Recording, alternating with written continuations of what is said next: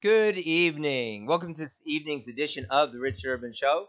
I am your host, Rich Urban, coming to you from historic Harpers Ferry, West Virginia. We present news and views from the divine principle point of view. Tonight, we present to you neighborhood economics. I'd like to start with a scriptural quote from World Scripture and the teachings of True Father Sun Myung Moon. This is from the section of the World Scripture and the teachings of True Father Sun Myung Moon on society, economic justice, allocating a community's wealth to provide economic security for all. Your financial life should not be centered only on the needs and desires of your own family. You should live with the others in the community in mind, some of whom are wealthy, some middle class, and others poor, and place yourself in the middle range. Your community should have a monthly meeting to determine the range of the top, middle, and bottom third of people's incomes and what are each family's living expenses. Then, through discussion, they should determine the following month's budget, which every family should observe. If we live by this principle, our way of life will be guaranteed. When you receive your monthly salary, you will compare your living expenses with the average better off and worse off than people, better off and worse off than yourselves. And based on whether you are in the top, middle, or bottom third, you'll give a certain proportion of your salary to help those in need. You will make this your consistent practice. If you do not, your life can be invaded by the spirit world. The spirit world operates this way. You cannot live just accumulating money as in the world of capitalism. I do not have money stored up. In the future, when your children are living with you, they should not live better than your neighbor's children. If you have only 3 children, while the average number of children per family in your neighborhood is 4 or 5, you should willingly help other families to equalize their standard of living with yours.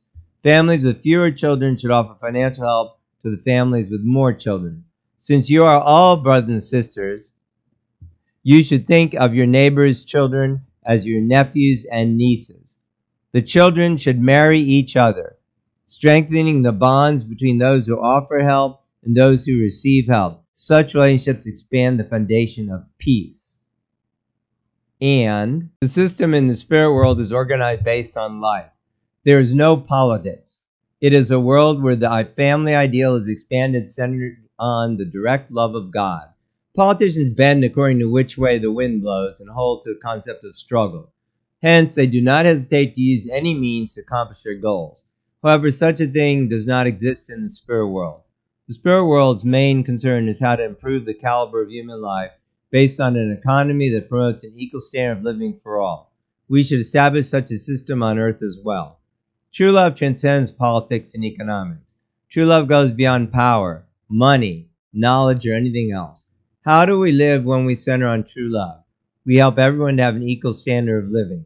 We should not accomplish this by political means through enlarging the power of government. We do it by expanding the scope of our life for the betterment of others. That is the kingdom of heaven on earth. This has been reading from today's daily inspiration, which you can subscribe to at visionroot.org. And here's a comment I wrote. What a wonderful vision. I'll be talking about this on the Richard Urban Show over the next couple of days.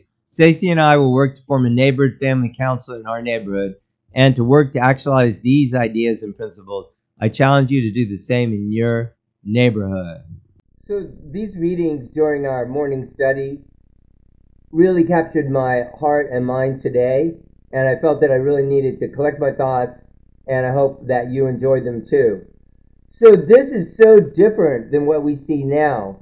I mean, a lot of times people don't even know who hardly their neighbors are, or if they do, they're just a few people living separately. And it's striking as we do our home church ministry to some 600 homes that there's not a strong sense of community. I don't see it. Meaning, like, people don't even realize, a lot of people, why they should even worry about their neighbors. I mean, in a sense that, well, just in that sense. So this is, I think, really how things should be. And certainly it shouldn't be left to government to decide, how to equalize wealth and things like that. So this is a really interesting viewpoint, and I want to point out a few things. So this is radically different than the typical, whatever you call it, capitalist system.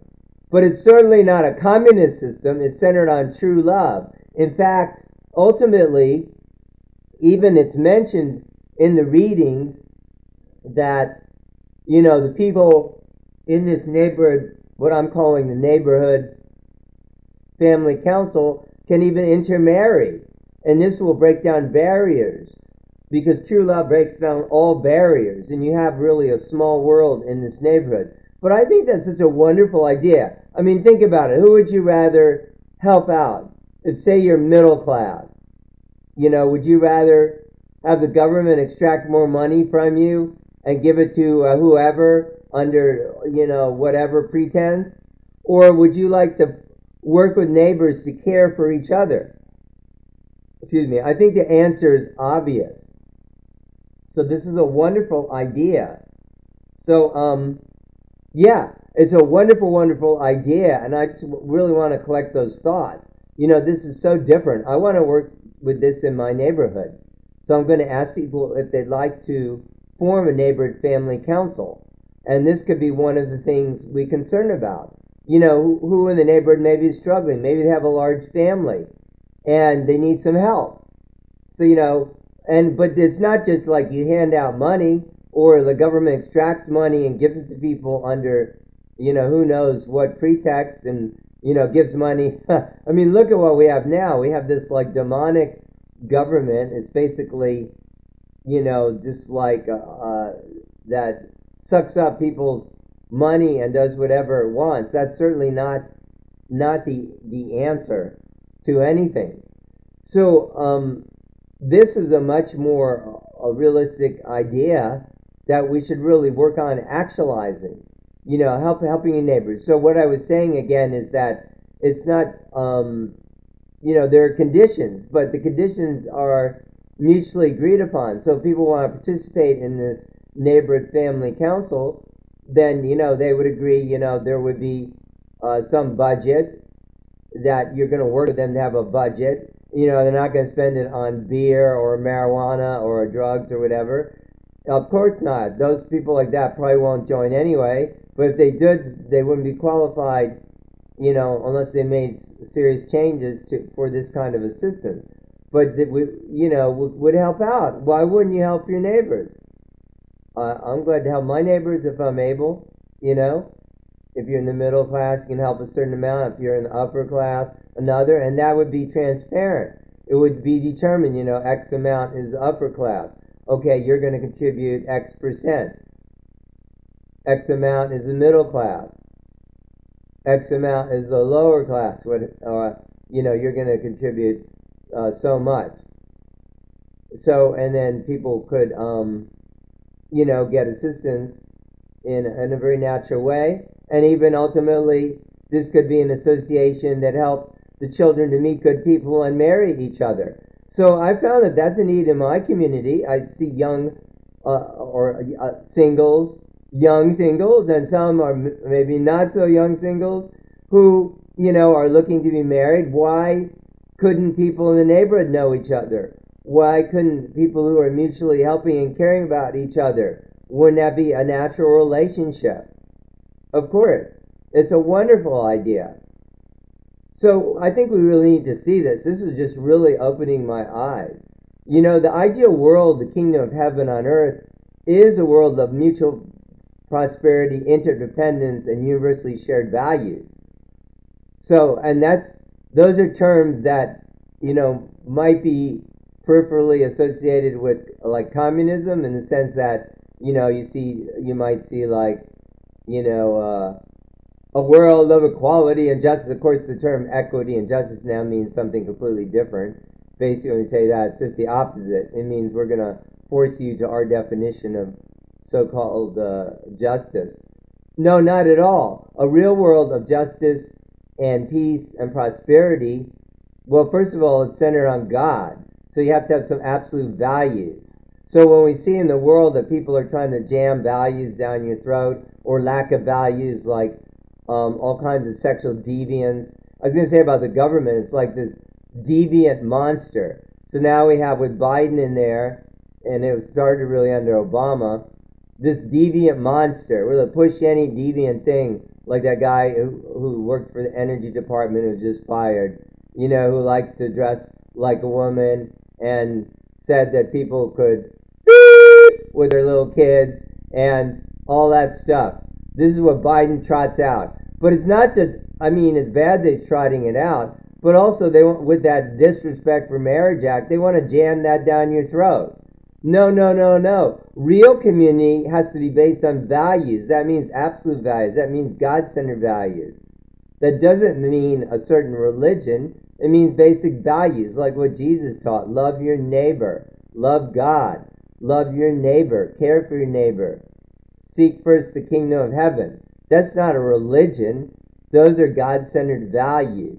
And that's a lot what I like about the divine principle. Remember I said in the tagline or intro that we see on this show from the divine principle point of view. And the divine principle is a basic framework of life taught by True Father Sun Myung Moon.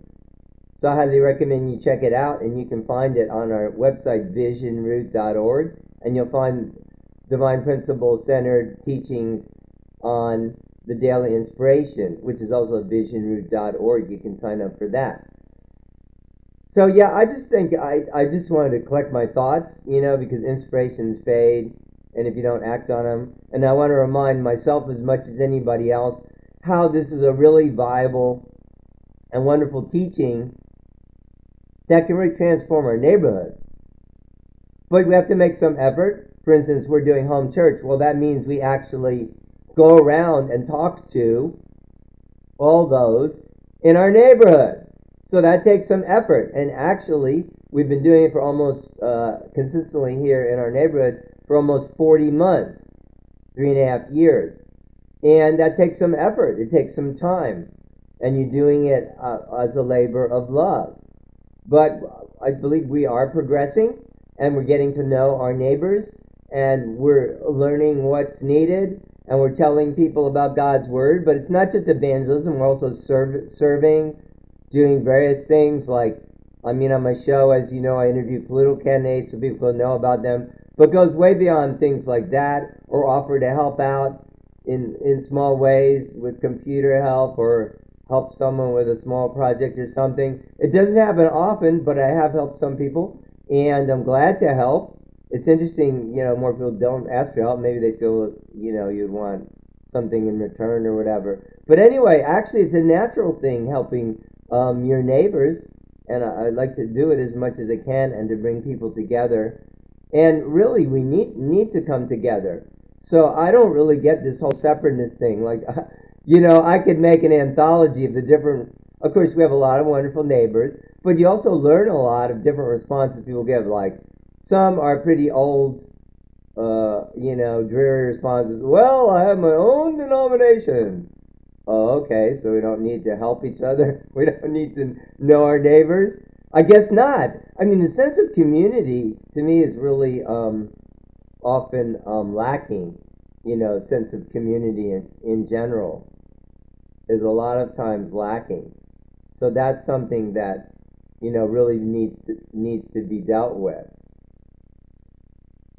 That problem of the sense of community that's often lacking, and so that's a problem in itself. So yes, we do need to have mutual economics. We do need to shrink the government.